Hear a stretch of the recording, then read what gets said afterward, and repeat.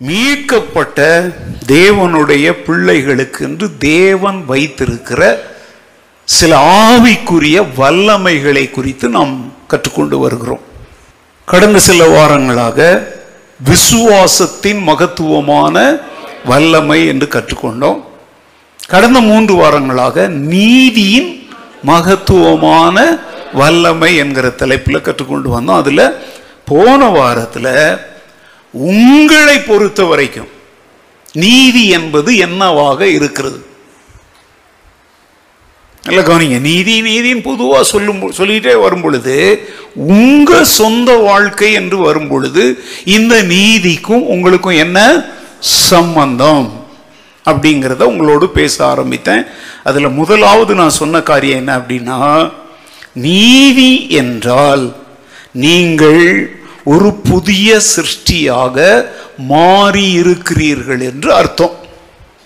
புதிய சிருஷ்டியாக மாறினால் நீங்கள் தேவனுக்கு முன்பாக யாராயிருக்கிறீர்கள்? நீதி உள்ளவர்களாயிருக்கிறீர்கள். உங்களை தேவன் யாராக பார்க்கிறார்? நீதிமான்களாக பார்க்கிறார். அல்லேலூயா. இதற்கு நான் சொன்ன வசனம் வந்து ரோமர் 8வது அதிகாரம் 1வது வசனம், 2 கொரிந்தியர் 5:17. ஓகே. இரண்டாவதாக போன வாரம் நான் சொன்ன காரியம், நீதி என்றால் நீங்கள் குற்றமற்ற மனசாட்சியோடும் நியாய தீர்ப்பை குறித்த பயம் இல்லாமலும் தேவனுக்கு முன்பாக என்ன செய்ய முடியும்? நிற்க முடியும். நம்ம இருந்து நிற்க முடியும். வார்த்தையை நல்லா புரிஞ்சிக்க ட்ரை பண்ணுங்க. without the feeling of guilt, without the fear of judgment. இந்த ரெண்டும் தாங்க இன்றைக்கு மனித வாழ்க்கையினுடைய மிகப்பெரிய பிரச்சனை. குற்ற மனசாட்சி ஒருத்தனுக்குள்ள இருக்கிற வரைக்கும் அவனால ஒருபோதும் நிம்மதியாய் வாழ முடியாது. தூக்கம் வராது, சாப்பிட்டாலும் அது தொண்டையில இறங்காது, சிரிப்போம், அது பொய்யான சிரிப்பா இருக்கும். ஏன் தெரியுமா? உள்ள ஒண்ணு குத்திக்கிட்டே இருக்குது. என்னது? குற்ற மனசாட்சி. ஒரு குழந்தை கூட தவறு செய்தா அப்பா அம்மா வந்து பாசத்தோடு கூப்பிடுவாங்க. ஆனா அந்த பிள்ளையனுடைய முகத்துல என்ன இருக்கும்? சோகம் இருக்கும். நம்ம முகத்தை அது என்ன செய்யாது? ஏறிட்டு கூட பார்க்காது. அது செஞ்ச தப்பை நம்ம பார்த்துருக்கவே மாட்டோங்க. நமக்கு அது தெரியவே தெரியாது. ஆனா நம்ம வந்து ஒன்றுமே தெரியாம அந்த குழந்தைய பாசத்தோட தூக்குனா கூட அது வந்து அப்படியே நம்மளை கட்டி பிடிச்சி முத்தம் கூட அப்படிலாம் இருக்காது. ஏன் தெரியுமா? அதுக்கு பக்கு பக்குன்னு அடிச்சுக்கிட்டு இருக்கோம். நம்ம செஞ்ச தப்பு அப்பா அம்மாவுக்கு தெரிஞ்சிருக்குமோ? ஏதாவது கேட்டுருவாங்களோ? எங்க குழந்தைகளுக்கு கூட மனசாட்சி இருக்குது. நீங்க நிறைய பேர் இதெல்லாம் தெரிஞ்சுக்கலன்னா இப்ப தெரிஞ்சுக்கோங்க. குழந்தைன்னா இந்த இப்போ ஒரு 4 நாள் 5 நாள் அந்த குழந்தைய நான் சொல்லலை. நன்மை தீமை இன்னதென்று அறியத்தக்க வயது. அது வந்து எல்லாருக்கும் ஒரு குறிப்பிட்ட வயது கிடையாது. அவங்களுடைய அறிவின் வளர்ச்சியை பொறுத்து.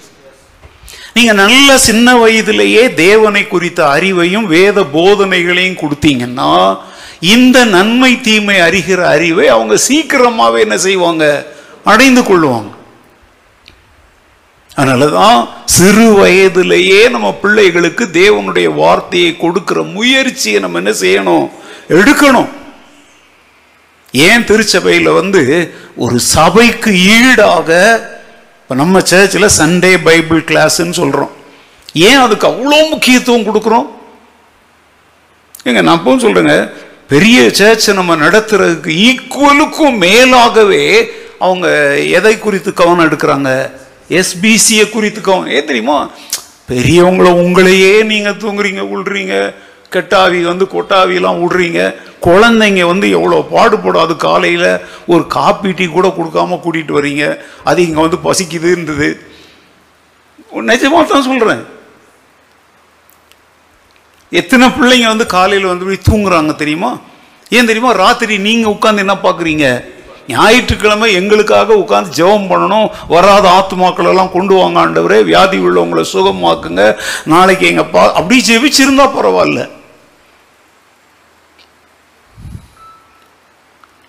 நிறைய பிள்ளைங்க சோர்ந்து சுருண்டு உட்கார்றாங்க, பசிக்குதுன்றாங்க. அதனால அவங்களுக்கு ஒரு 2 பிஸ்கட்டையாவது கொடுத்து, எப்பவும் சொல்றேங்க, நம்ம தான் இப்போ நானும் ஆண்டுடைய கிருபையில் 7ஆம் பருவத்திலேயே என் தாய் ரொம்ப என்ன கவனமாக ஆனால் அதுக்காக நான் பரிபூர்ண பரிசுத்தவானாவே வாழ்ந்தேன்னு சொல்ல முடியாது. நன்மை தீமை எல்லாம் அறிந்து தான் ரட்சிக்கப்படுறோம். நான் உங்களுக்கு இன்னொரு முறை இப்போ சொல்கிறேங்க, உடைய குழந்தைகள் ஆலயத்தில் சில பிள்ளைங்களாம் அப்படி லேட்டாக வர்றாங்க, வரும்போதே அந்த பிள்ளைங்க முகத்தை பாருங்கள், வெட்ட போகிற ஆடு மாதிரி முடிச்சு. ஏன்னா பாஸ்டர் நம்மளை பார்த்துருவாரோ, டீச்சர்ஸ் ஏதாவது கேட்பாங்களோ பாருங்க. உங்களுடைய தவறால் அந்த குழந்தைகளுடைய முகம் என்ன செய்யுது, மாறி போகுது. இந்த வாரம் அங்கே மேலே பிரசங்கம் ஆரம்பித்தோடனே கீழே என்னெல்லாம் நடக்குதுன்னு பார்க்குறதுக்காக நான் கீழே இறங்கி வந்தால், ஃபஸ்ட்டு எஸ்பிசி முடிஞ்சிருக்கு, ஃபஸ்ட் சர்வீஸ். 2 பசங்க மாத்திரம் அங்கே உட்காந்து எழுதிட்டு கிடக்குறாங்க. மற்ற எல்லாரும் வந்தாங்க, வேறு யாருமே இல்லை. ஒரே ஒரு டீச்சர் இருந்தாங்களோ, யாரோ ஒரே டீச்சரை யாரும் மறந்துட்டேன். அந்த 2 பசங்களும் போர்டை பார்த்து பார்த்து எழுதுறாங்க. அப்போ அங்கே அந்த ஒருத்தவங்க கிட்ட கேட்டேன், ஏன் இவனுங்க 2 பேரும், ஐயோ இவனுங்க ரொம்ப லேட்டாக வந்தானுங்க பாஸ்டர், கொஞ்ச நேரத்துக்கு முந்தி தான். அது அவன் தப்பு இல்லைங்க, அவன் பெற்றோருடைய தப்பு. ஏன்னா சர்ச்சினுடைய அடுத்த தெருவில் இருந்து வரல, வேற ஒரு இடத்துல இருந்து வர்றாங்க. அப்போ அந்த பிள்ளைய அவ்வளோ லேட்டாக கூட்டிட்டு வந்தது யாருடைய தவறு? பெற்றோருடைய தவறு. ஆனால் அந்த போர்ஷன் அன்னைக்குரிய மனப்பாட வசனம் அப்படி ஏதோ சம்திங் இருக்கும், என்னன்னு தெரியல, அங்கே போர்டில் எழுதி போட்டிருந்தாங்க. அந்த பசங்க உட்காந்து 2 பேரும், எனக்கு ரொம்ப வருத்தமாக இருந்துச்சு. ஏன் தெரியுமாங்க, நான் ஒரு கிராமத்தில் பிறந்தேன். என் தாய் படிப்பு எல்லாம் பெரியவங்க, 1ஆம் கிளாஸ் தான் படித்தவங்க. ஆனால் சுமார் 200 முறை வேதாகமத்தை ஆதியாகம் முதல் வெளிப்படுத்த, நான் சொல்கிறது சுமார்னு சொல்கிறேங்க, அதுக்கு மேலே இருக்கும். அவங்க உபயோகித்த பைபிள் எங்கள் வீட்டில் இருக்குதா, யாரும் திருடிட்டு போயிட்டாங்களான்னு தெரில. சமீபத்தில் என் கண்ணில் படவே இல்லை. எங்கள் வீட்டில் திருடு போகிற 2 பொருள் எதுன்னு தெரியுமா உங்களுக்கு? ஒன்று ஃபோட்டோஸ், இன்னொன்று புக்ஸு. இன்றைக்கி போய் பார்க்குறேன், எனக்கு ஞாபகம் வந்தனால இன்றைக்கி போய் நான் தேடி பார்க்குறேன். எங்கள் அம்மாவுடைய அந்த அவங்க பைபிள் அந்த காலத்தில் பெரிய எழுத்து பைபிள்னு சொல்லுவாங்க பார்த்தீங்களா, நான்லாம் பார்த்துருக்கேங்க. எப்போ பாருங்கள் படிச்சுட்டே வேலை, வீட்டு வேலை. அவங்களுக்கெல்லாம் உங்களை மாதிரிலாம் நீங்களாம் சமைக்க இறங்குனீங்கன்னா ஒரு நாளாவது, மத்தியான சாப்பாட்டுக்கு 4 மணி, ராத்திரி சாப்பாடு 12 மணி. எங்கள் அம்மாலாம் அப்படி இல்லைங்க, அந்தந்த டைம் அவங்களே கூப்பிடுவாங்க, கமான் வாங்க, தமிழ் இங்கிலீஷில் சொல்ல, தமிழில். நமக்கு பசியே இருக்காது. எங்கள் புத்தியுள்ள ஸ்திரீ தன் வீட்டை கட்டுகிறாள்னா அந்த வீடினுடைய ஒரு பகுதி தான் நான். எங்கள் அண்ணம்மா 2 பேர் ஊழியக்காரங்களாக இருந்தாங்க. அந்த வீடு என்பது என்ன தெரியுமாங்க? ஹோம். புத்தியுள்ள ஸ்திரீ சிமெண்ட்னால், அது கொத்தனார் கட்டுவார். புத்தியுள்ள ஸ்திரீ தன் குடும்பத்தை கட்டுகிறாள். அப்படி கட்டப்பட்ட ஒரு பகுதி தான் நான் உங்களுக்கு போதகராக இருக்கிறேன். நீங்கள் என்னை நினைக்கும் போது எங்கள் அம்மா போன்ற தேவ பக்தி உள்ள தாய்மாருக்காகவும் நீங்கள் என்ன சொல்லணும்? கூடவே நீங்களும், ஆண்டவரே இந்த பாஸ்டர் அவங்க அம்மா வளர்த்த மாதிரி என் பிள்ளைய வளர்க்க எனக்கு என்ன தாரும்? சரி, காரியத்துக்கு வரும்.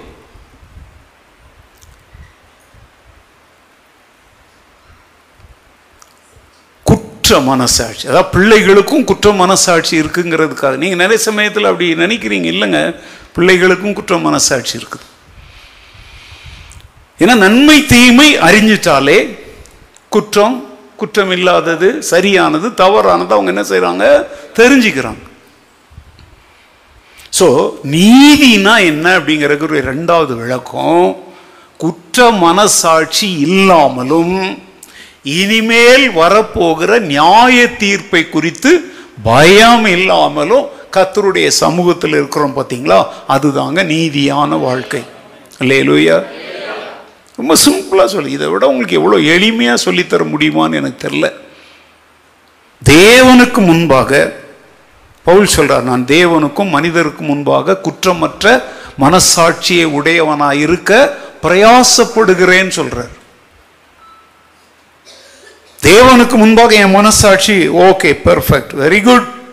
அதே தயவு செய்து யார்ட்டையும் ஏங்க, தேவனுக்கு முன்பாகவே உன்னால குற்றமற்ற மனசாட்சியா இருக்க முடியும்னா, நாசியில சுவாசம் விடுகிற மனுஷன் முன்னாடி இருப்பது ரொம்ப ஈஸி. அப்படின்னா என்ன? அவர்கிட்ட போய் பாவங்கள் எல்லாம் அறிக்கையிட்டு குற்றங்கள் எல்லாம் அறிக்கையிட்டால் நம்முடைய பாவங்களை நமக்கு மன்னித்து எல்லா அநியாயத்தையும் நீக்கி நம்மை சுத்திகரிப்பதற்கு அவர் அதே காரியத்தை யார்கிட்டையும் போய் செஞ்சிடுங்க, மனுஷன்டையும் போய் செய்யுங்க. நீங்க சொல்லுவீங்க, எட்டி மிதிப்பான, திட்டுவான், காரி துப்புவான். ஏங்க, நரகம் போகாம இருக்கணும்னா இந்த பூமியிலேயே அந்த எட்டி உதைக்கிறது, அந்த காரி துப்புறது, அந்த அவமானப்படுத்துறாங்க பாத்தீங்களா, அதை நீங்க ஆமா நான் தவறு செய்திருக்கிறேன் அதனால அவங்க ஆத்திரத்தை என்ன திட்டி தீர்க்கிறாங்க. இங்க நீங்க திட்டு வாங்கிட்டீங்க பாத்தீங்களா, காரி துப்பிட்டாங்க பாத்தீங்களா, செத்தாலும் என் முகத்துல முழிக்காதன்னு உங்களை துரத்தி விட்டுட்டாங்க பாத்தீங்களா.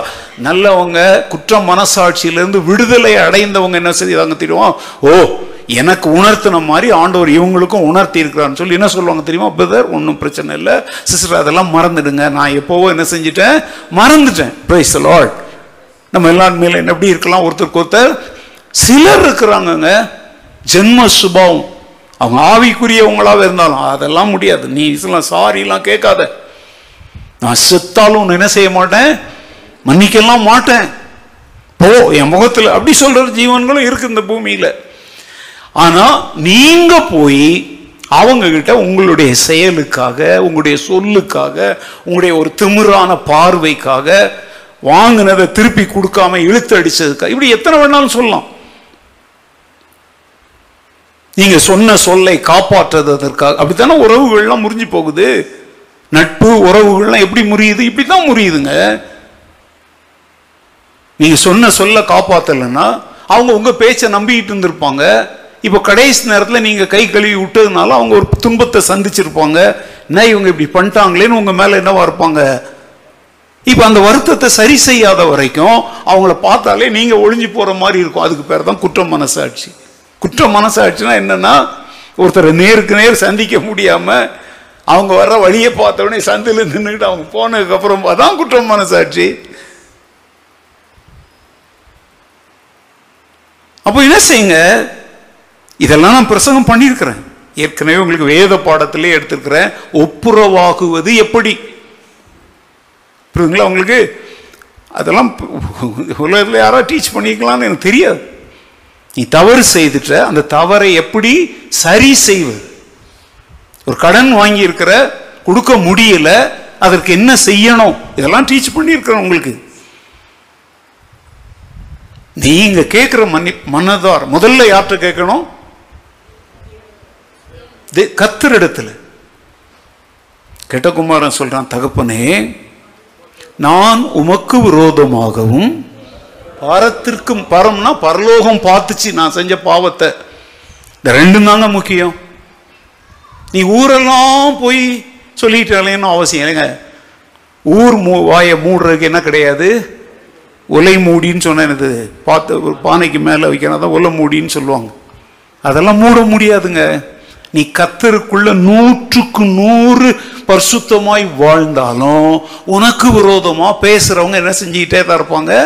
அதெல்லாம் ஒன்றும் செய்ய முடியாது. உலகத்தில் உள்ள எல்லாருக்கும் சொல்றேன், உலகத்தில் உள்ள எல்லாருமே என்னை நல்லவன் சொல்லணும் அப்படி எதிர்பார்த்தன்னா சொல்லவே முடியாது. யாரும் சொல்ல மாட்டாங்க, நீ கூட சொல்ல மாட்ட. நீ அப்படி இது வரைக்கும் எத்தனை பேரை உண்மையிலே இவங்கெல்லாம் நான் சொல்றேங்க, பெர்ஃபெக்டான பீப்புளை அவங்ககிட்டலாம் பெர்ஃபெக்ட் விட்டே கொடுக்க மாட்டேன். என் ஆஃபீஸில் நடக்கிற அத்தனையும் நீங்கள் ரெக்கார்ட் பண்ணி வேணா கேட்டு பாருங்க. ஊழியக்காரங்க சாட்சிங்க, சிலரை பற்றி சிலர் சொல்லுவாங்க, சொன்னேன் சாரி இவங்க தவறாக சொல்கிறாங்க. ஒருவேளை அவங்க இதில் பேசியிருப்பாங்க, ஆனால் இந்த அர்த்தத்தில் அவங்க பேசியிருக்க மாட்டாங்க. நான் என் ஆஃபீஸில் ஒருவரை குறித்து நான் அங்கே நற்சாட்சி கொடுக்கறது அவங்களுக்கே தெரியாது. பாஸ்டர் நம்மளை குறித்து ஒரு நல்ல சாட்சியை இன்னொருத்தட்ட பேசுகிறேன். இப்போ எக்ஸாம்பிள், யார் அல்ஃபோன்ஸ் வந்து அவங்க ஒய்ஃப் என்ன பேர் கர்லின் மேலே சொல்கிறார், நோ அல்ஃபோன்ஸ், நான் அதெல்லாம் நம்ப மாட்டேன், கர்லின் அப்படிப்பட்ட பொண்ணு கிடையாது அப்படின்னு நான் சொல்லுவேன். அது கர்லினுக்கே தெரியாதுங்க. தெரியணும் அப்படின்னு நான் விளம்பரம் போட்டு காட்டணும்னு கூட அவசியம் கிடையாது. அதே மாதிரி கர்லின் என் வீட்டுக்காரன்னா தப்புன்னா தப்புன்னு சொல்லுவேன்.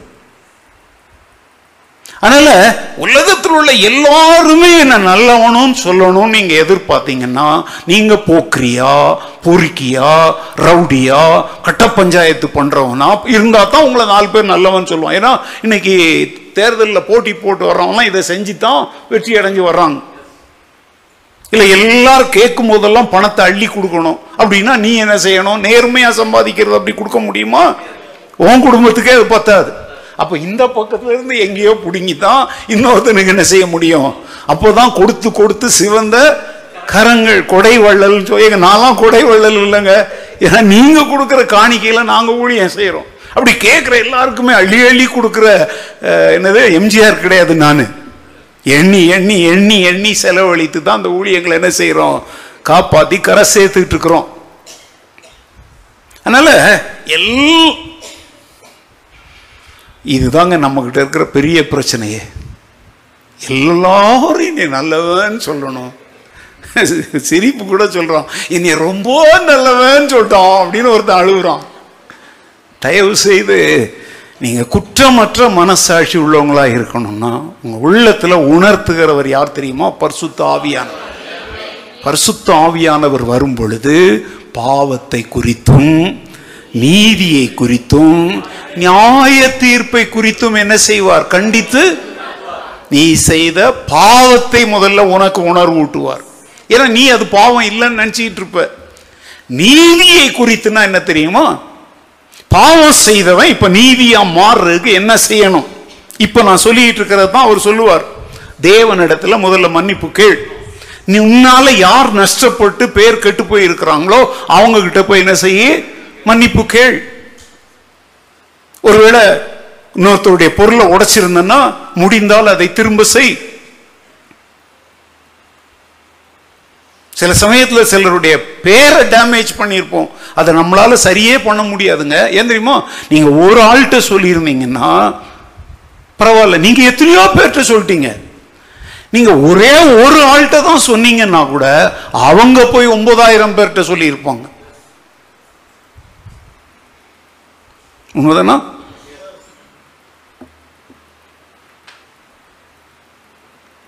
பல வருடங்களுக்கு முன்பு, யாரும் பயந்துராதீங்க நான் சொல்றதை கேட்டு, ஒரு நல்ல அழகான பெண், அழகுங்கிறது இன்னைக்கு நீங்க சொல்ற அழகு, வெள்ளத்தோல், அந்த மூக்கு மொழின்றீங்க, அதுதான். வேற ஒன்று ஆவிக்குரிய அழகை பற்றிலாம் நான் பேசல. ஆனால் ஆவிக்குரிய சபைக்கு போகிற பொண்ணு தான். எத்தனையோ திருமண வாய்ப்புகள் வந்து எல்லாமே வாய்க்க முடியாமல் போயிடுச்சு. இப்போ ஒரு நாள் அதிகாலை ஜெபத்தில் அந்த பெண்ணுக்காக நான் ஜெபம் பண்ணிட்டு இருந்தேன். சமீபத்தில் நடந்ததில் பல வருடங்களுக்கு முந்தி நடந்தது. கர்த்தர் எனக்கு தெளிவாக காட்டுறார். அவள் ஒரு காசிப்பர். காசிப்பர்னா என்ன தெரியுமா? அவதூறு செய்கிறவள். அவகிட்டெல்லாம் ஒரு நியூஸ் கிடைச்சா போதுங்க, அன்னைக்கு ராத்திரி தூங்குறதுக்கு முன்னாடி அவன் தெருக்கூட்டுறவனாக இருக்கட்டும், குப்பை பொறுக்கிறவன் யாருக்கிட்டனாலும் சொல்லுவான். அது எனக்கு தெரியாது. ஒரு சிலர் கேள்விப்பட்டிருக்கிறேன், நான் அதை கண்டும் காணாமலும் போயிடுவேன். ஆண்டவர் எனக்கு அதை மிக தெளிவாக காட்டுறார். அவளுடைய வாழ்க்கையில என் கரம் ஆசீர்வதிக்கத்தான் நான் விரும்புகிறேன். ஆனால் அந்த ஆசீர்வாதத்தை அவளே என்ன செஞ்சு விட்றா? தட்டி விடுறா. யோனா புஸ்தகத்தில் வாசிக்கிறோம், வீண் மாயையை பற்றி கொள்ளுகிறவர்கள் தங்களுக்கு வரும் கிருபையை அவங்களே வீணாக்குறாங்கன்னு பைபிள் சொல்லுதுங்க. வசனத்தெல்லாம் நீங்க உங்க விருப்பப்படிலாம் இஷ்டப்படி இந்த ஆசீர்வாத பிரசங்கிமார் சொல்றதையே நம்பி ஏமாந்து போயிடாதீங்க. நீ அவளோட பேசு, அவளுக்கு ஆலோசனை சொல்லு, கவுன்சிலிங் கொடு அப்படின்னு ஆண்டவர் சொன்னார். கூப்பிட்டு உட்கார வச்சு தைரியமா, நீங்க இந்த காலத்துல நான் தைரியமா பேசுறேன்லாம் நினைக்காதீங்க. எந்த காலத்திலையுமே தைரியமா தான் பேசுறேன். தெளிவாக பேசினேன். நீ இதிலிருந்து மனம் திரும்பணும். உன்னால் உன் கூட வேலை செய்கிறவங்கள்லேருந்து எவ்வளவோ பேர் உன்னை குறித்து என்ன வடிக்கிறாங்க? கண்ணீர் வடிக்கிறாங்க. நீ உன்னுடைய நிந்தனையான பேச்சுக்கள், அவதூறு, அதுக்கும் அவளுக்கும் சம்பந்தமே இல்லைங்க. அது ஒரு கெட்ட பழக்கம் சிலர்கிட்ட. அதில் ஒரு ஹீரோ ஆகிடுவாங்க. ஆண்டுடைய கிருபை. ஏன்னா நானும் சும்மா அந்தாசா யோசித்து குருவி உட்கார பனம்பழம் விழுந்த மாதிரிலாம் நான் பேசலை. கர்த்தர் பேச சொன்னார், அதனால நான் பேசுகிறேன். கர்த்தர் பேச சொன்னார்னா அவங்க இருதயத்தையும் அதற்கு அவர் ஆயத்தப்படுத்துவார். நான் பேச பேச கண்ணீர் விட்டு கதர்னா, நான் சொன்ன முழங்கால் படிக்கிட்டு, நீ எண்ணிக்கையெல்லாம் தெரியாது, பேரெல்லாம் மறந்துடு, நீ செய்த காரியத்திற்காக ஆண்டவர் என்ன கேளு, மன்னிப்பு கேளு அப்படின்னு அவளுக்கு ஒரு உதாரணம் சொன்னேன். இந்த பஞ்சு மூட்டை இருக்கு பார்த்தீங்களா? பஞ்சு மூட்டையை ஒரு மலையின் உயரத்தில் தூக்கிட்டு போயிட்டு கொஞ்சம் கொஞ்சமாக எடுத்து இப்படி நீங்கள் காற்றுல விடுறீங்க. அது எங்கே போகும்? எங்கே போகணும் உங்களுக்கே தெரியாது. இன்னொரு ஊருக்கே கூட அது போகும், கடலுக்கு போகும், காற்றுக்கு, எங்கே வேணாலும் போகுங்க. கரெக்டா? சரி, ஒரு மூட்டையில் இருந்த பஞ்செல்லாம் அப்படி பறக்க விட்டுட்டு மலையிலிருந்து கீழே இறங்கி வந்துட்டு, ஐயோ இந்த பஞ்சு மூட்டையை இப்படி நாசம் பண்ணிட்டேனே, நான் அதெல்லாம் திரும்ப பொறுக்கி கொண்டாந்து இந்த மூட்டையை நிரப்பிடுவேன்னா அவ ஆயுள் காலத்தையே செலவிட்டால் கூட அதில் ஒன்றை கூட திருப்பி எடுக்க முடியுமாங்கிறது சந்தேகம். கரெக்டா? ஒருவேளை ஏதோ தற்செயலா ஒன்னே ஒன்ன வேணா எடுக்கலாம். சிலருக்கு அது கூட என்ன செய்யாது, முடியவே. இது அவளுக்கு நான் சொன்னேன். நீ ஒருத்தட்ட சொன்ன, அவங்க இன்னொருத்தட்ட சொன்னாங்க, அவங்க இன்னொருத்தட்ட சொன்னாங்க. கார்மெண்ட்ஸ்ல வேலை செஞ்சாங்க. கார்மெண்ட்ஸ்ல மத்தியானத்தில் எவ்வளவு பொண்ணுங்க உட்கார்ந்து ஒன்னா சாப்பிடுவாங்க. அப்போ இவா சொன்னது அங்க அன்னைக்கு மத்தியான சாப்பாட்டு நேரத்தில் என்ன பேச்சா இருக்கும், அதுதான் பேச்சா இருக்கும். நான் சொன்னேன், உன்னால பாதிக்கப்பட்ட அத்தனை பேருடைய கண்ணீரையும் உன்னால் என்ன செய்ய முடியாது, துடைக்க முடியாது. கர்த்தர் உன்னை ஆசீர்வதிக்க விரும்புகிறார். ஆனால் நீ இந்த கேடான பொல்லாப்பிலிருந்து என்ன செய்ய, வெளியே வா. உண்மையாகவே என் முன்னாடி முழங்கால் படியிட்டு ஆண்டவரிடத்தில் மன்னிப்பு கேட்டு ஜெபம் பண்ணாங்க. நான் சொன்னேன், இன்னொரு முறை இந்த தவறு என்ன செய்யக்கூடாது, நீ செய்யக்கூடாது. ஏன்னா கர்த்தர் உன்னை ஆசீர்வதிக்க விரும்புகிறார்.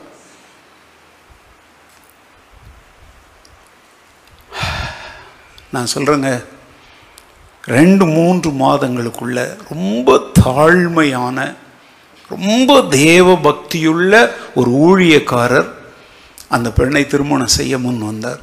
அவங்க இந்த மாநிலத்தில் இல்லை, தமிழ்நாட்டில் இருக்கிறாங்க. இப்போது ஒரு பெரிய மிஷினரி ஸ்தாபனத்தில் நல்ல வேதாகம கல்வி பெற்ற ஒரு நல்ல தியாலஜியன்னு சொல்கிறோம் பார்த்தீங்களா, அந்த நிலைமையில் இருக்கிற ஒரு ஊழியக்காரர் அந்த பெண்ணை திருமணம் செய்ய முன் வந்தார்.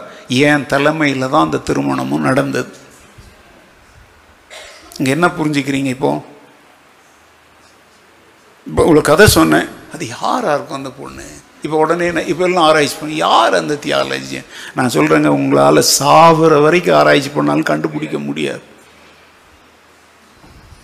இது எந்த ஊரில் நடந்துச்சு, எந்த சேர்ச்சில், அது எதுக்கு உங்களுக்கு? உங்களில் யாராவது அந்த பொண்ணை போல பொல்லாப்பில் சிக்கி இருந்தீங்கன்னா நீங்களும் அந்த பொண்ணை மாதிரி மனம் திரும்புங்க.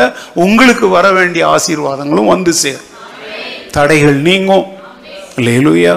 சும்மா நம்முடைய கர்த்தராகிய இயேசு கிறிஸ்துவின் நாமத்தினாலே நமக்கு ஜெயம் கொடுக்கிற தேவனுக்கு நீ 1000 ஸ்தோத்திரம் போட்டாலும் ஒன்றும் நடக்காது. ஏன்னா இங்க ஒரு தடையை வச்சுக்கிட்டு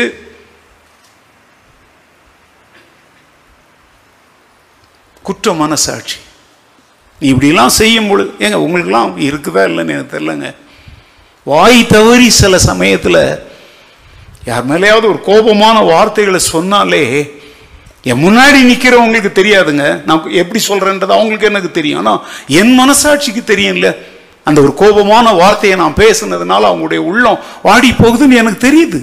உடனே என் உள்ளம் பாரம் அடையுது, மனசாட்சி குத்தப்படுது.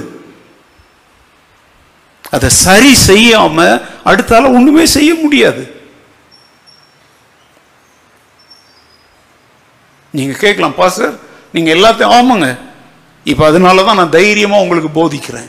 கர்த்தரிடத்துல மன்னிப்பு கேட்க வேண்டிய காரியங்களுக்கு கர்த்தரிடத்துல கேட்டிருக்கிறேன்.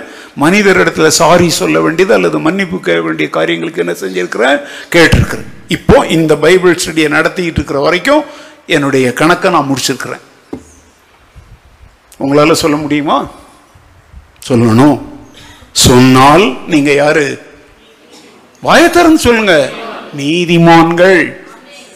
அடுத்த மாசம் பார்த்துக்கலாம்னா, அடுத்த மாசத்துக்கு ஒருத்தர் சொன்னான், உனக்காக நிறைய சம்பாதிச்சு வச்சிருக்க, நல்லா சாப்பிட்டு சுகமாறுன்னு உடனே அங்க ஆண்டவர் கேட்கிறாரு, இன்று ராத்திரி உன் ஆத்துமா உன்னிடத்திலிருந்து எடுத்துக்கொள்ளப்படுமானால் நீ சேகரித்தவைகள். அத மாதிரி நான் சொல்றேன், நாளைக்கு பார்த்துக்கிறேன், அடுத்த வாரம் பார்த்துக்கிறேன், அடுத்த கம்யூனியனுக்கு முந்தி நான் மன்னிப்பு இல்லைங்க. இப்பதான் SMS வந்தாச்சு, என்னது வாட்ஸ்அப் வந்தாச்சு, என்னென்ன மொண்ணாங்கட்டியெல்லாம் இருக்குது. ஏதோ ஒரு வகையில முதல்ல கேட்டுருங்க. ஒரு வாட்ஸ்அப்ல கூட நீங்க மன்னிப்பு கேட்கலாம். என்னென்னத்துக்கோ பயன்படுத்துறீங்கல்ல, எழுத தெரியலாம் பேசுங்க. சகோதரி, நான் உங்களை பத்தி தப்பான வார்த்தைகளை பேசிட்டேன், நீங்க அதனால உள்ள உடைஞ்சு போயிருக்கிறீங்கன்னு நான் கேள்விப்பட்டேன், இல்லை தெரியும் உணர்றேன், தயவுசெய்து என்ன. இப்போ நான் சொல்லிட்டேங்க, நீங்களும் இப்படி ரகசியமா முடிச்சுக்கிட்டீங்கன்னா அதை கர்த்தரும் ரகசியமாவே மன்னிச்சிருவார். 4 பேர் முன்னால கர்த்தர் அவமானம்லாம் என்ன செய்ய மாட்டார், பண்ணவே. ராத்திரி எல்லாம் அலைஞ்சி ஆம்பளையே விட்டுட்டானுங்க, பொம்பளையே பிடிச்சிட்டு வரானுங்க. விடிய காலத்துல இயேசு தேவாலயத்துல ஜெபம் பண்றதுக்கு வந்திருக்கிறார். அங்க அவ்வளோ பெரிய கூட்டம் இழுத்துக்கிட்டு வராங்க. யார? ஒரு ஸ்திரீயப்பா. அதை ஏன் பாவத்தை சொல்ற நீ? ஏன்னா அவ செய்யல, அவ கூட இன்னொருத்தன் செய்தாங்க. விபசாரம் என்பது ஒரு மனிதன் செய்வதை, ஒரு நபர் சம்பந்தப்பட்டதல்ல, 2 நபர் சம்பந்தப்பட்டது. நம்ம அவளை விபசாரின்னு சொல்றோம். எந்த சூழ்நிலை அவளை விபசாரத்துக்குள்ள கொண்டு வந்துச்சு, யார் அவளை இழுத்துட்டு வந்தாங்க, நிறைய விஷயங்கள் இருக்குல்ல.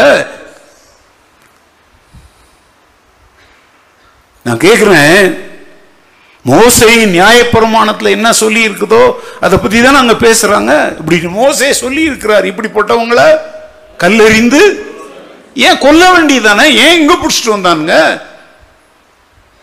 அப்படி புடிச்சவனுங்க, மோசேயின் நியாயப்பிரமாணம் பெண்களுக்கு மாத்திரம் உரியதா, ஆண்களுக்கும் உரியதா? சொல்லுங்க. அப்ப அவங்க புடிச்சவங்க யாரையும் சேர்த்து புடிச்சிட்டு வந்திருக்கணும், அவளோட விவசாயம் செய்தவனையும் புடிச்சிட்டு வந்திருக்கணும்.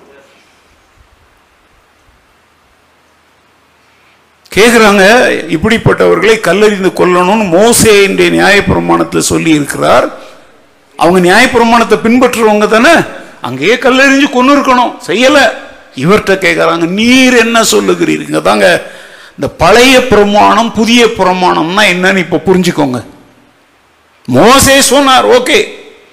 இப்ப இயேசு என்ன சொல்றாருன்னு கேட்கிறாங்க. அவர் என்ன செய்தார் தெரியுமா? ஒண்ணுமே பேசல, தரையில குனிந்து எழுதுறார். உங்களில் பாவம் இல்லாதவன் இவள் மேல் முதலாவது கல்லை எறிய கடவன். நீங்க பைபிள் படிக்கும்போது நான் எத்தனையோ முறை சொல்லித்தரேன், ஆனா நீங்க அதை ஃபாலோ பண்றீங்களா எனக்கு தெரியல. ரொம்ப ருசிகரமா படிக்கணும். அங்க என்ன போட்டிருக்கு தெரியுமாங்க? நல்ல கவனிங்க. பெரியோர் முதல் சிறியோர் வரை ஒவ்வொருவராய் என்ன செய்து விட்டார்கள், போய்விட்டார்கள். இப்ப நல்ல அந்த வார்த்தை கவனிங்க, பெரியோர் முதல் சிறியோர் வரை. இப்போ நான் சொல்றேன், பைபிள் ஸ்டடி முடிச்ச உடனே வரிசையா போங்க, முதல்ல பின்னால் இருக்கிறவங்க போங்க, அப்படி ஒவ்வொரு வரிசையா போங்க. அப்படின்னா பின்னால் இருக்கிறவங்க தானே முதல்ல போவீங்க. இப்போ இங்க இந்த இடத்துல முதல்ல வெளியே போனது யாரு? பெரியோர். கடைசி போனது யாரு? சிறியோர்னா யாரு? சின்ன பசங்க. அப்போ இதுல என்ன புரிஞ்சுக்கிறீங்க தெரியுமா? அந்த பெண்ணை நியாயம் தீர்க்கிற கூட்டத்துல பெரியவங்க எல்லாம் பின்னால நிக்கிறாங்க, இந்த குட்டி பசங்க வந்து முன்னால நிக்கிறாங்க. ஏன்னா அதனால அவங்க கடைசி போறான். புரியுதா? புரியல உங்களுக்கு நான் என்ன சொல்றேன்னு? என்ன அவனுக்கு என்னங்க தெரியும்? மோசே நியாயப்பிரமாணம் பத்தி அந்த பிள்ளைங்களுக்கு தெரியுமா? விபச்சாரம்னா என்னன்னு அந்த பசங்களுக்கு தெரியுமா? ஏன் அவன் அங்க வந்து நிக்கிறான் தெரியுமா? நம்ம அம்மா அப்பா மாமா மச்சான்லாம் என்னவோ பண்றாங்கடா, வா வேடிக்கை பார்க்க போகலாம். இப்படிதாங்க நம்ம சந்ததியின் மேல கூட அநேகருடைய ரத்த பழியை நம்ம சுமந்து வைக்கிறோம். உங்க வீட்டுல பெரியவங்க நீங்க ஒன்றுமறியாத பிள்ளைகளுக்கு முன்பாக பாஸ்டரை பத்தி பேசுறீங்க, சபையில் இருக்கிற மற்றவங்களை பத்தி பேசுறீங்க. அந்த பிஞ்சு உள்ளங்கள், அதுவரைக்கும் கர்த்தருக்கு பயந்து நடந்த அந்த குழந்தைகள் இப்போ பாஸ்டரை மதிக்கிறது இல்ல, சபையினுடைய மூத்தவங்களை மதிக்கிறது இல்ல. இல்ல நீங்க எந்த குடும்பத்தை பத்தி, எந்த சகோதரியை பத்தி, எந்த சகோதரனை பத்தி பேசுனீங்களோ, அடுத்த ஞாயிற்றுக்கிழமை அந்த பிள்ளைங்க அவங்கள பார்க்கிற பார்வையே வேற மாதிரி இருக்கும். அந்த பிஞ்சு உள்ளங்களிலே நஞ்சை வைத்து, நஞ்சுனா விஷம் வச்சது யாரு? சாத்தான்ல. நீங்க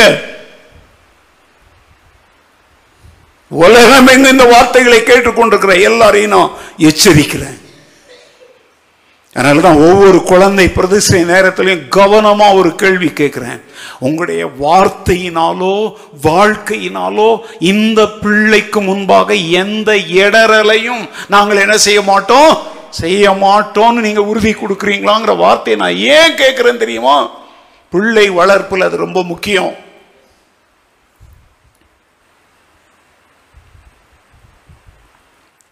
இந்த காஸ்பல் ஸ்ட்ரீட்னு ஒன்று இருக்கு தெரியுமாங்க, இங்கே பக்கத்தில் இந்த பவன் கிளீனுக்கு பின்னாடி.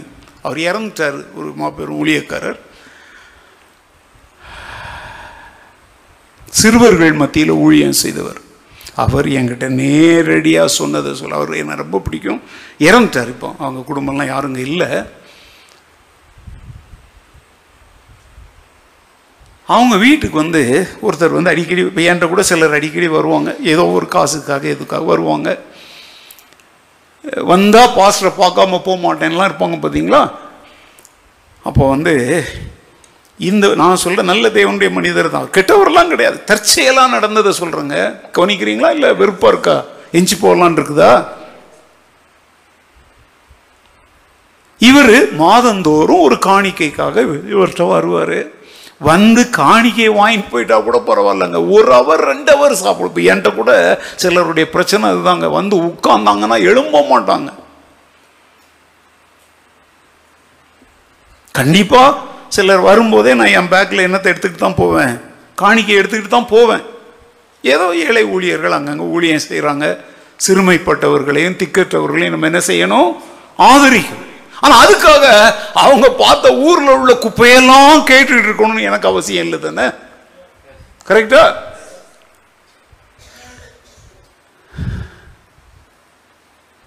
இந்த ஊழியக்காரு அவர் வருவார், பற்றி ஒரு பாஸ்டர் வர்றாரு, யாரோ ஒருத்தருங்க ஊழியக்காரன்னு வச்சுக்கோங்க.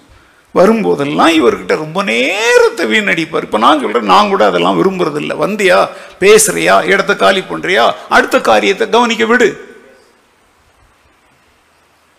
சில என்கிட்டலாம் ஒருத்தவங்க சொல்கிறாங்க, பாஸ்டர் எனக்கு ஒரு அரை நாளாவது உங்ககிட்ட கொடுத்துருங்க, என் உயிரோடு நான் இருக்கிறதுக்குள்ள எங்கள் அரை நாள்லாம் தர முடியாதுங்க, சாரி மன்னிச்சுக்கோங்க. அரை நாள் என்பது அவ்வளோ விலையேறப்பெற்றது.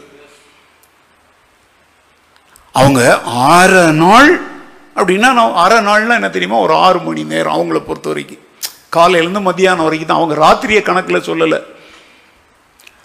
அரை நாள் 6 மணி நேரம் அவங்க பிரச்சனையை சொல்ல போறாங்கன்னா, அவங்க பிரச்சனையை தீர்க்கிறதுக்கு எனக்கு இன்னொரு 60 வருஷம் வேணும். நான் அவங்ககிட்ட சொல்ல, அம்மா நான் டைம் தரேன், ஆனால் அரை நாள்லாம் நீங்கள் என் கூட என்ன செய்ய முடியாது, நேரம் செலவிட முடியாது. சுருக்கமாக சொல்கிறதா இருந்தால், நான் சொன்னேன் ஒரு நாள், அம்மா படுத்து தான் இருக்கிறாங்க, நீங்கள் அவங்கக்கிட்ட போய் உட்காந்து பேசுங்க. அவங்க இல்லை நான் உங்ககிட்ட தான் சொல்லுவேன் இருக்கிறாங்க. பாஸ்ரமா படுத்த படுக்கைன்னு நான் போன வாரம் தான் ஒருத்தவங்க சொன்னாங்க, இனிமேல் பாஸ்ரமா நம்பரை நாங்கள் தரோம், ஊர்க்கதை பேசுகிறதுக்கு இல்லை. அவங்க நல்லா ஜெபம் பண்ணாங்க, வியாதியஸ்தருக்காகலாம் நல்லா மனதுருகி ஜெபிப்பாங்க. அதனால் இனிமேல் நான் அப்படி ஒரு ஊழியம் அவங்களுக்கு கொடுக்கலான்னு பார்க்குறேன். உங்களுக்கு யாருக்காவது வியாதி போட்டால், இனிமேல் சர்ச்சில் யாருக்கு சுகம் இல்லைன்னு சொல்கிறோம் பார்த்தீங்களா, அவங்க நம்பரெல்லாம் பாஸ்ரமா கையில் கொடுத்து அவங்களுக்காக என்ன செய்ய வைக்க போகிறேன். எதுக்கு? படுத்துக்கிட்டே ஊழியம் செய்யட்டுமே. இப்போ கூட செய்கிறாங்க, இப்போ ஒரு அஃபீஷியலாக அப்படி கொடுக்கலான்னு இருக்கிறேன். செய்யலாமா? இல்லை பாஸ்டர்கிட்ட தான் ஜெபிப்போன்னு அடம் பிடிப்பீங்களா?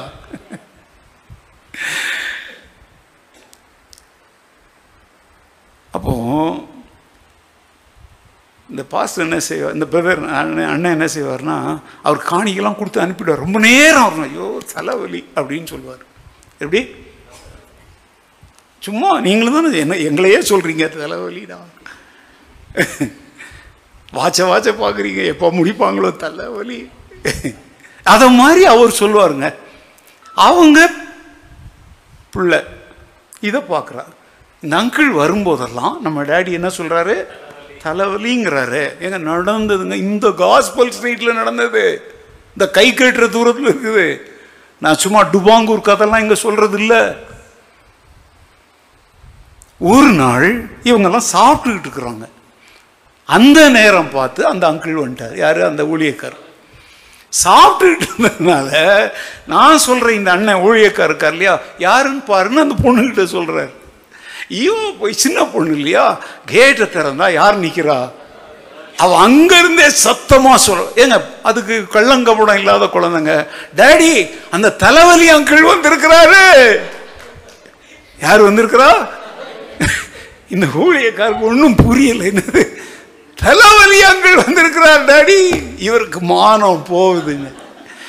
ஏன்னா இதை நாங்கள் உங்க பிள்ளைங்க உங்க மனசாட்சி ஜாக்கிரதை. அந்த ஊழியக்காருக்கு புரிஞ்சு போச்சு, சூடு சொரணம் உள்ளவர்.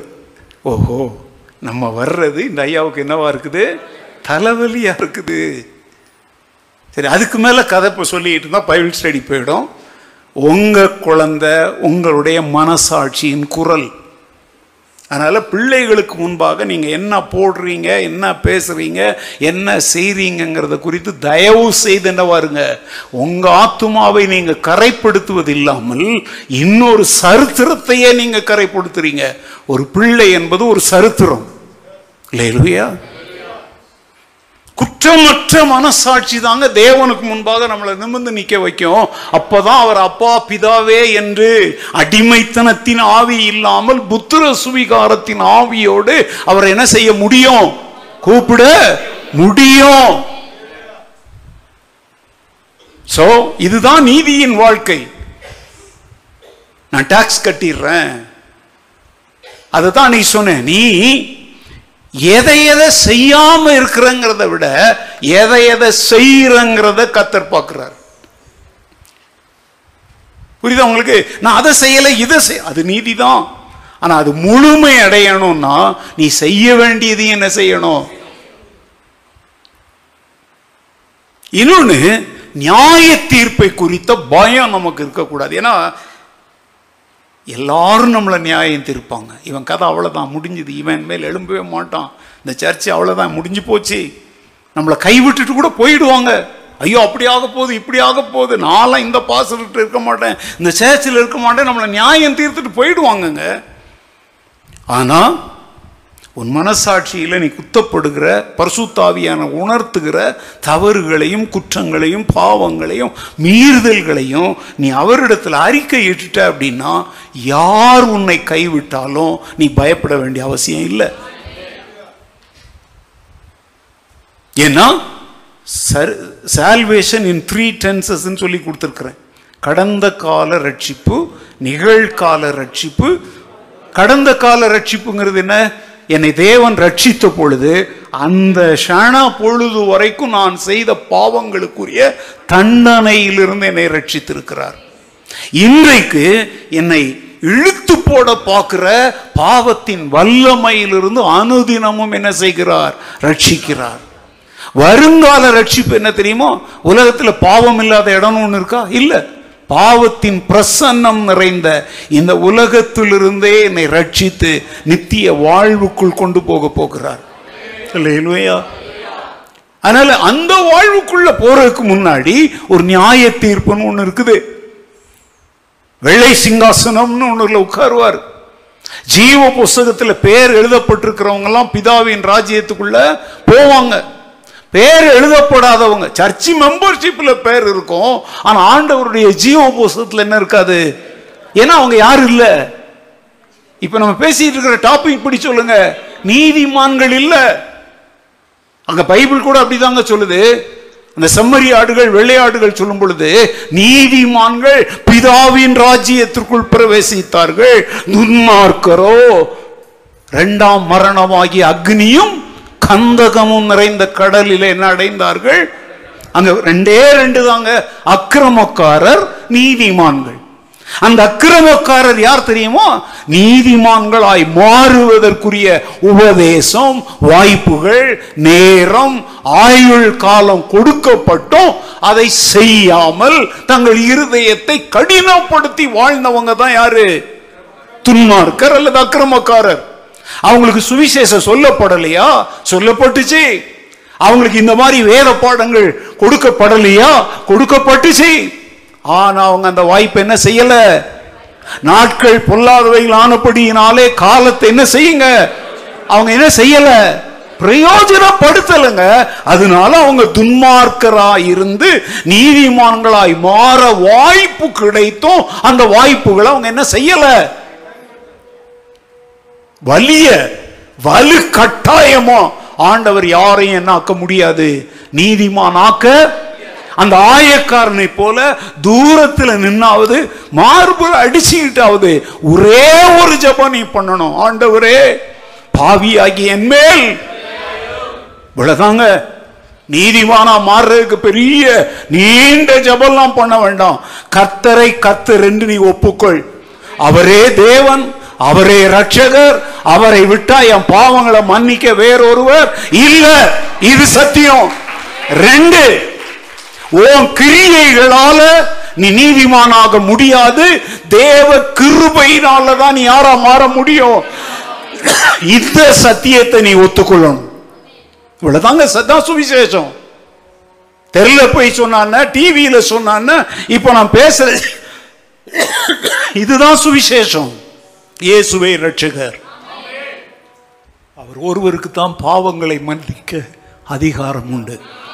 ஏன்னா பாவ மன்னிப்பிற்கென்று விலை கிரயத்தை செலுத்தினவர் யாரு? அவர்தான். அதனால அவராலே அல்லாமல் வேறு ஒருவராலும் என்ன இல்ல? ரட்சிப்பு இல்ல. அவரண்டை வந்து இயேசுவின் நாமத்தில் முழங்கால்கள் மடங்கணும், நாவுகள் யாவும் அவரை கர்த்தர் என்று. இதான் சுவிசேஷங்க. இது மத மாற்றம் அப்படின்னா சொல்ற உனக்கு தான் பைத்தியம் பிடிச்சிருக்குன்னு அர்த்தம். வியாதியில சாவுற எல்லா டாக்டரையும் பார்த்துட்ட, ஒன்னும் நடக்கல, இயேசுங்கிற மருத்துவற்றவா அவர் உன்னுடைய பாவ வியாதியையும் குணமாக்குவார், அந்த பாவத்தினால் வந்த சரீர வியாதியும் குணமாக்குவார்னு சொல்றது மத மாற்றம். ஐயா, மனு குலத்திற்கு நாங்க நல்ல செய்தியை சொல்றோம். என்ன சத்தம் கம்மியா இருக்குங்களா? நீங்க சொல்றது இல்லை, அதனால உங்களுக்கு வாய் வரமாட்டேங்குது. நாங்க சொல்றோம், அதனால தைரியமா நான் பேசுறேன். சொல்லுங்க. வியாதி எப்போ வந்துச்சு? பாவம் செய்ததுனால வந்துச்சு. ஏதேன் தோட்டத்தில் நீ வேதனையோடு பிள்ளை பெறுவாயின்னு சொன்னார். அப்ப அதுக்கு முந்தி அவங்கள குறித்த திட்டம் என்ன தெரியுமா? வேதனை எல்லாம் கிடையாது. உன் நெற்றி வேர்வை நிலத்தில் விழ நீ என்ன செய்வாய்? பாடுபடுவாய். அப்ப அதுக்கு முந்தி அவங்க வாழ்க்கை அவ்வளவு கஷ்டமா இருக்கல. நீ நிலத்துல பயிரிடுவ, அது தன் பலனை உனக்கு என்ன செய்யாது? முழுமையா கொடுக்காது சொல்லியிருக்காருல்ல. அப்ப இதெல்லாம் எப்போ வந்துச்சு? பாவம் செய்த பின்பு. இங்க பெருசா பாவம் பாவம் ஏங்க, பாவங்கிறது எதுன்னா நாங்க சொல்ல மாட்டோங்க. அது அவன் மனசாட்சிக்கு தெரியும். பாவம் எதுன்னு பட்டியல் போடுறதுக்கு எங்களை தேவன் அழைக்கல. இப்ப நான் அதை ரொம்ப தெளிவா சொல்லிட்டேன். குற்றமற்ற மனசாட்சி அப்படின்னா, குற்ற மனசாட்சியை உருவாக்குகிற எல்லாமே என்னதான்? பாவம் தான். பொய் சொல்றதா இருக்கலாம். வீட்டிலேயே உள்ள ஒன்றை நீ அனுபவிக்கும் பொழுது, ஒருவேளை உங்க வீட்டில் ஒரு ரூல் இருக்குங்க, அம்மா கிட்ட கேட்டுட்டு தான் சில பொருளை எடுக்கணும், இல்லாட்டி அப்பா கிட்ட கேட்டுட்டு தான் பொருளை எடுக்கணும் அப்படின்னு ஒரு ரூல்ஸ் வச்சிருப்பாங்க. கரெக்டா? அதை நீ மீறுற, நீ பிள்ளைதான். ஆனா அந்த வீட்டில் அவங்க வைத்திருக்கிற ஒரு ஒழுங்கை மீறி அமைதியில் அப்பா தூங்கும்போது அவர் சட்டப்பையிலிருந்து நீ பணத்தை எடுத்துட்டு போயிடுற. ஏன் சட்டப்பையிலாம் பணம் இருக்கு? அட்ரஸ் கார்டு ஒன்று தான் இருக்கும். நான் ஒன்று சொல்லிட்டேங்க, அப்பா எழுந்து தேடுறார்.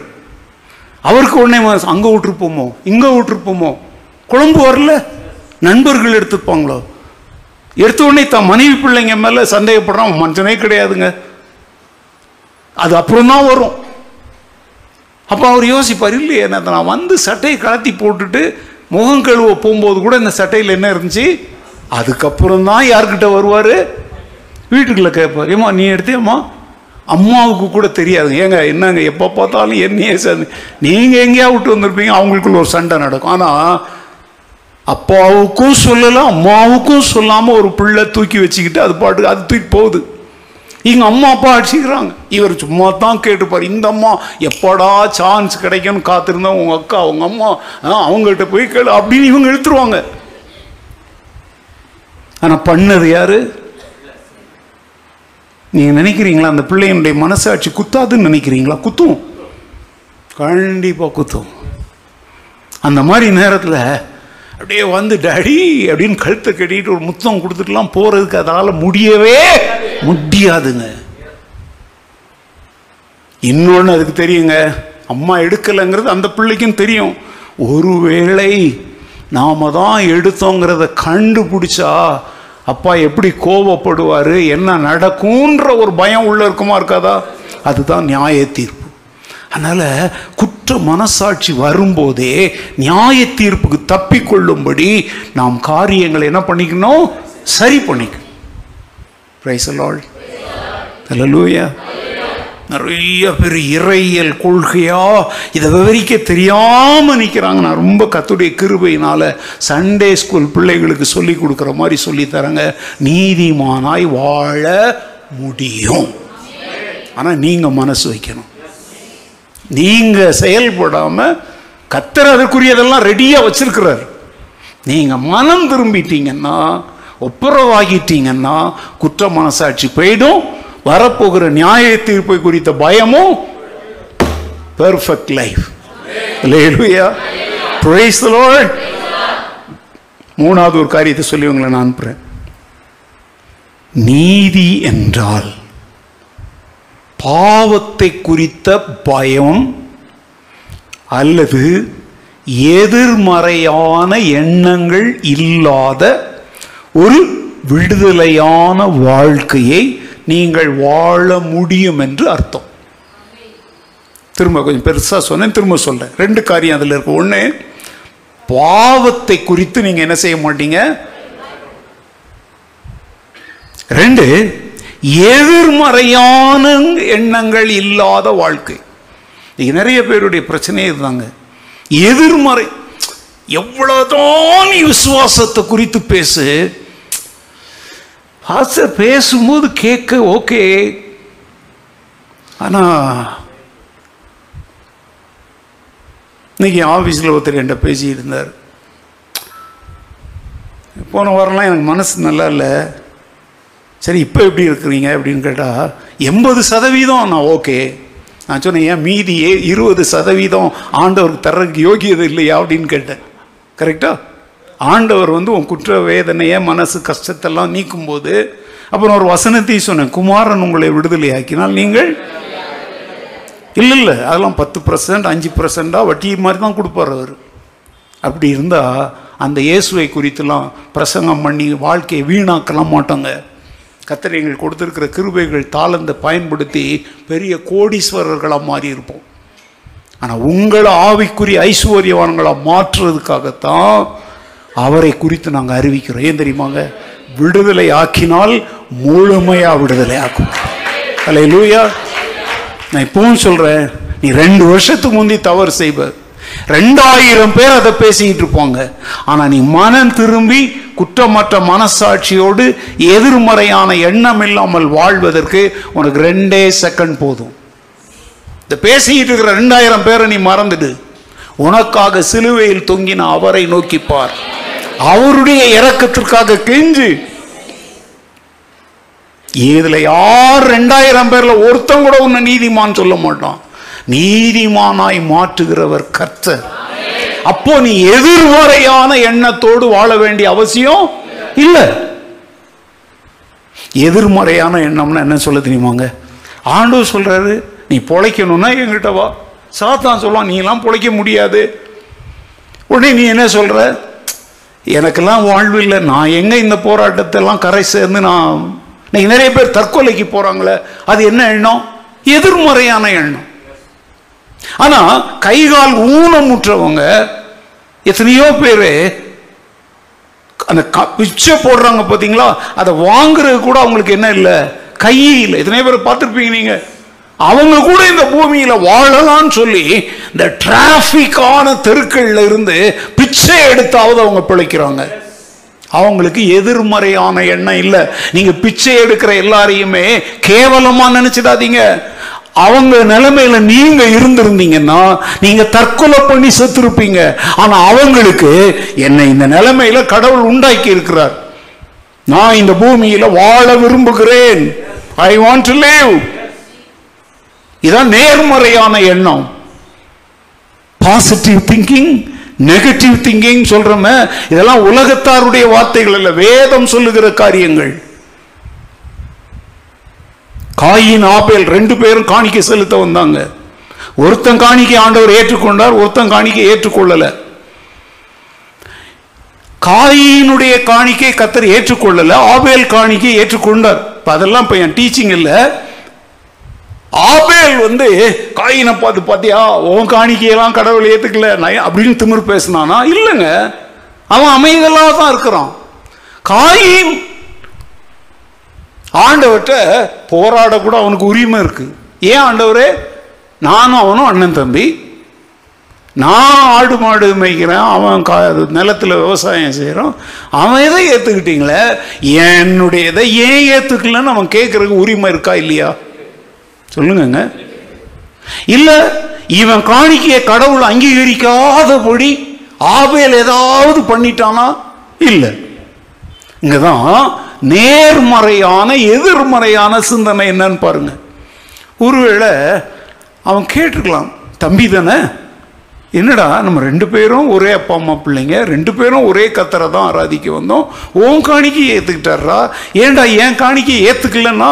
ஒருவேளை ஆபேல் தனக்கு தெரிஞ்சதை கூட என்ன செஞ்சிருப்பான், சொல்லி இருப்பான். தெரிலண்ணா, எனக்கு தெரில, கடவுள் மனசில் என்ன இருக்குன்னு தெரில, நீயே அவர்கிட்ட ஜெபம் பண்ணி என்ன செய்ய, என்னத்தையாவது சொல்லியிருப்பான். ஆனால் இவனுக்கு எதிர்மறையான எண்ணம் ஆபேல் மேல பொறாமை கொள்றான், எரிச்சல் அடைகிறோம், கொலையும் செய்கிறோம். கோபம் கொண்டது, பொறாமை கொண்டது, எரிச்சல் அடைந்தது, அதை செயலில் காட்டி இந்த கோபம் பொறாமை எரிச்சலை மனசுக்குள்ளே வச்சிருந்தா கூட பரவாயில்லைங்க, அவன் எதுல காட்டிட்டான்? காட்டி அவன் என்ன பண்ணான்? உடன் பிறந்த சகோதரனையே கொலை பண்ணான். பூமியில் நடந்த முதல் கொலை எது? எதிர்மறையான எண்ணம்னா என்ன புரியுதா? இதுதான் எதிர்மறையான எண்ணம். நீ ஆண்டவர்கிட்ட கேளு, அவர் ஒன்று டீல் பண்ணுவார்.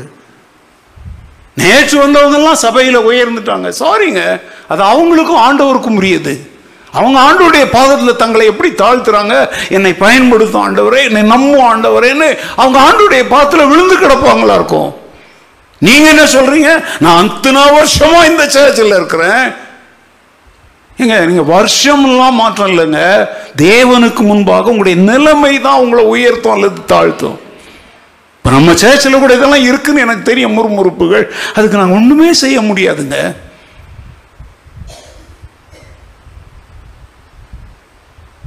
இதுலெல்லாம் இத்தனை வருஷம் இருந்தவங்க அப்படிலாம் யாருமே பார்க்க மாட்டாங்க.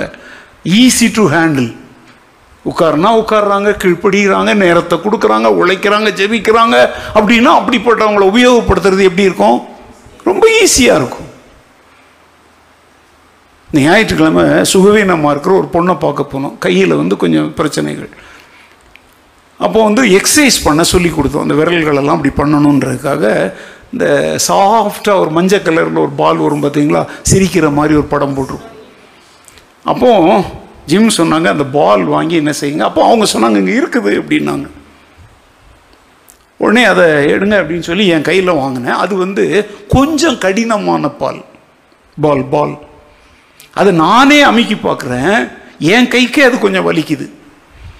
அப்போ நாங்கள் சொன்னோம், இது பிக்க முடியாத பால். அந்த நான் சொல்கிறது எப்படின்னா ஸ்பாஞ்சு மாதிரி இருக்கும், எல்லோவாக இருக்கும். அப்படிங்க பிள்ளைங்க கூட கடிச்சு என்ன செஞ்சிருவாங்க, அந்த மாதிரி பாலை வாங்கி என்ன செய்யுங்க, அமுக்குங்க. அப்போ உங்கள் கைக்கு கூட என்ன செய்யாது, வலிக்காது. அப்போ அதை எப்படி செய்யணும்லாம் ஜிம் சொல்லி கொடுத்துட்டு வந்தாங்க. நாங்கள் என்னத்துக்காக இந்த உதாரணத்தை இங்கே சொல்கிறேன் தெரியுமாங்க? சிலரை நாங்கள் கையில் எடுத்து பயன்படுத்த பார்க்குறோம், அவங்க எங்களுக்கு அடங்குறது இல்லை. எங்கள்கிட்டே திமிர் பேசுவாங்க, எங்கள்கிட்டே துணிப்பாங்க, எங்களையே கேள்வி கேட்பாங்க. அப்படிப்பட்ட கடினமான பாலை நான் எக்ஸசைஸ் பண்ணேன்னா என் நரம்புகளுக்கு இன்னும் அதிக வலி உண்டாகும். அப்போ அந்த பிள்ளைக்கு சொல்லி கொடுக்குறோம், சாஃப்டா மென்மையா. அப்படிப்பட்ட பாலை நீ அமுக்கு, உன் கை அந்த இதெல்லாம் என்ன ஆகிடும். ஜெபம் பண்ணிட்டு வந்தோம். அப்போ உங்களுக்கு சொல்லிட்டாங்க, நீங்களும் இந்த திருச்சபையில் கர்த்தரால் பயன்படுத்தணும்னா சுய மகிமையை தேடக்கூடாது. சுய மகிமை ஒரு கல் மாதிரி, அதை அமுக்கிறது கஷ்டம். பெருமையை தேடக்கூடாது. நான் தான் பெரியவன், நான் தான் பெரியவா, என்னை விட்டால் இந்த சர்ச்சில் திறமையானவங்க யாருமே இல்லைன்னா நீ கல் மாதிரி பால் உன்னை பயன்படுத்துறது ரொம்ப கஷ்டம். பாஸ்டர், நான் ஒரு பெரிய ஆள் கிடையாது, ஆனால் ஆண்டவருக்காக எதையாயிலும் நான் செய்ய விரும்புகிறேன். இந்த சர்ச்சில் நான் செய்யக்கூடிய ஊழியம் எதையாயிலும் நீங்கள் கொடுத்தா நான் செய்ய ஆயத்தமாக இருக்கிறேன் நீங்கள் சொன்னீங்கன்னா நீங்கள் அந்த முதல் பால் இல்லை. எந்த பால்? அப்போ உங்களை சாஃப்டாக இருக்கிற உங்களை ஹேண்டில் பண்ணுறது ரொம்ப ஈஸிங்க. ஆண்டவர் கூட பைபிள் என்ன சொல்ல தெரியுமா? பெருமை உள்ளவர்களுக்கு தேவன் எதிர்த்து நிற்கிறார், தாழ்மை உள்ளவர்களுக்கும் என்ன அளிக்கிறார்? நல்ல கவனிங்க. பாவத்தை குறித்த பயம் ஏன் இல்லை தெரியுமாங்க? பாவத்தை ஜெயித்த இயேசு என்னோடு எனக்குள் வாழ்கிறார். நான் பெரிய பரிசுத்தவானால் பாவத்தெல்லாம் நான் தள்ளி அப்படின்னு திமிரு இல்லை. நல்லா கவனிச்சுக்கோங்க. உன் சுய புத்தி இல்லைல்லாம் நான் பாவம் செய்ய மாட்டேன்லாம் நீ சொல்ல முடியாது. நான் கர்த்தருடைய வார்த்தையை தினந்தோறும் தியானிக்கிறேன். சங்கீதக்காரன் சொல்றான், நான் உமக்கு விரோதமாய் பாவம் செய்யாதபடி உமது வாக்கை. கர்த்தருடைய வசனம் என் இருதயத்துக்குள்ள இருக்குது. அறிந்தோ அறியாமலோ ஒரு பாவம் என்னை சந்திக்கும் பொழுது அதை குறித்த அறிவை, ஞானத்தை தேவன் எனக்கு தருவார். கர்த்தருடைய ஆவியானவருடைய ஒத்தாசையால் உம்மாலே நான் ஒரு சேனைக்குள் பாய்வேன், உம்மாலே ஒரு மதிலை நான், சத்துருவை நான் தொடர்ந்து பிடிப்பேன், சதா காலமும் என்ன எடுப்பேன். அதனால பாவத்தை குறித்து பயப்படக்கூடாது. பயப்பட சாத்தான் நம்மளை மிரட்டிக்கிட்டே இருப்போம். நீ ஒரு ட்ரெயின் வந்துட்டு இருக்கு, நீ ஏதோ ஒரு நாய் துரத்துதுன்னு ட்ரெயினில் விழுந்து எவனா சாவானா? நீ நில்லு, அந்த நாய் நின்றும். நீ ஓட ஓட அந்த பாவங்கிற நாய் உன்னை பயமுறுத்துற மாதிரி துரத்திக்கிட்டே வரும். நீ கர்த்தரையும் அவருடைய கிருபையையும் பரிசுத்த ஆவியானவரையும் வார்த்தையையும் நம்புகிற தேவனுடைய பிள்ளையா இருந்தா நெல். பைபிள் சொல்லுது, பிசாசுக்கு எதிர்த்து நெல்லுங்கள், அப்பொழுது அவன் உங்களை விட்டு. எதிர்த்து நெல்லியா? எதிர்த்து நெல். Resist the devil and he will flee from you. ஒரு சண்டே ஸ்கூல் பாட்டு இருக்குது. எதிர்த்து நெல், பிசாசு ஓடிடுவான். எதிர்த்து நெல்லு. ஆட்கள்கிட்ட எடுத்து நிற்காத, சாத்தானோட எடுத்து நெல். நோ சாத்தானே, என் எண்ணங்கள்ல இதை நீ கொண்டாந்து வைக்கிறத நான் ஏற்றுக்கொள்ள மாட்டேன். கர்த்தருடைய வசனத்தால் என் சிந்தையை நான் நிரப்புவேன். டிவியில் ஒன்று வந்துகிட்டே இருக்கும் பொழுது திடீர்னு வேற ஒன்று மாறும். அதை பார்க்கும்போது ஒன்று அறியாமல் எடுத்துருந்தீங்கன்னா, ஃபோன் வந்ததுக்கப்புறம் நிறைய பேரை நான் பார்க்குறேங்க, ராத்திரி 2 மணி 3 மணிலாம் ஆன்லைனில் இருக்கிறாங்க. என்ன தெரியுமா? இந்தி சினிமா, இந்தி பாடல்கள், ஆபாசமான காட்சிகள், டான்ஸு, இதெல்லாம் பார்த்துட்டு இருக்கிற நீ அங்கே என்ன சொல்லணும் தெரியுமா? சாரி, அதே ஃபோனில் பைபிள் இருக்குது, அதே போன்ல வேத விளக்கங்கள் இருக்குது, அதே போன்ல யூடியூப்ல போனா என்னுடைய நூற்றுக்கணக்கான பிரசங்கள் இருக்குது. ஏன் நீ ஒரு பொம்பளை இன்னொரு பொம்பளை அரை குறை ஆடையோட பாக்குறதுல உனக்கு என்ன கிடைக்க போகுது? நீ தமிழ் பேசுற, நீ தெலுங்கு பேசுற, நீ கன்னடா பேசுற, உனக்கு எதுக்கு இந்தி பாட்டு? நீ முடிஞ்சால் பிசாசு என்ன செய்ய முடியும்? அவன் சொல்லுவான், அந்த பெட்ல யார் உன்னை பார்க்கிறா, நீ அனுபவி. நீ சொல்லணும், வேண்டாம், கண்களின் இச்சையும் மாம்சத்தின் இச்சையும் ஜீவனத்தின் பெருமையும் பொல்லாங்கனாகிய பிசாசினால் உண்டான. இதெல்லாம் நான் பார்த்து எனக்கு ஒன்றும் ஆக போறது இல்லப்பா. காண கிடைக்காத என் ஆத்தும நேசரையே நான் கண்டுட்டேன். அப்படி உனக்கு தூக்கம் வரலன்னா எவ்வளவு சாரா நவரோஜி பாடல்கள், பெர்க்மான்ஸ் பாடல்கள், எவ்வளோ பக்தியான ஆராதனை பாடல்கள் இருக்குல்ல, அதை போட்டு நீ கேட்கலாம்ல. ஹலோ, பாவத்தை குறித்து பயப்படாதீங்க. கெட்ட கெட்ட படமா அது வரும் வரும். அதை தூக்கி தள்ள வேண்டியது யார் கையில் இருக்குது? நம்மை சுற்றி நெருங்கி நிற்கிற பாவத்தையும் தள்ளிவிட்டு நமக்கு நியமித்திருக்கிற ஓட்டத்திலே இயேசு கிறிஸ்துவை நோக்கி என்ன செய்ய கடவோம்? அப்படி ஓடுற எல்லாருமே இந்த ராத்திரி வேளையில் யார் சொல்லுங்க? வாக்கிய நீதிமான்கள். அல்லேலூயா. எல்லாரும் எழுந்து நின்று 3 காரியங்களை சொல்லியிருக்கிறேன். 1, நீதிமான்கள் என்றால் நீங்கள் புதிய சிருஷ்டியாக மாறி இருக்கிறீர்கள். 2, நீதிமான்கள் என்றால் குற்றமற்ற மனசாட்சியும் வரப்போகிற நியாய தீர்ப்பை குறித்த பயமும் மற்றவர்கள். 3, பாவம் என்ன ஜெயிச்சிடுமோன்னு பயப்படாம, எதிர்மறையான எண்ணங்களுக்கு இடம் கொடுக்காம, வேத வசனப்படி விசுவாச எண்ணம் உள்ளவர்கள் நீதிமான்கள். இந்த 3 அனுபவங்களையும் எனக்கு தாரும் ஆண்டவரேன்னு சொல்லி தாழ்மையோடு நொறுங்குண்ட இருதயத்தோடு ஆண்டவரை நோக்கி நாம் ஜெபிப்போம்.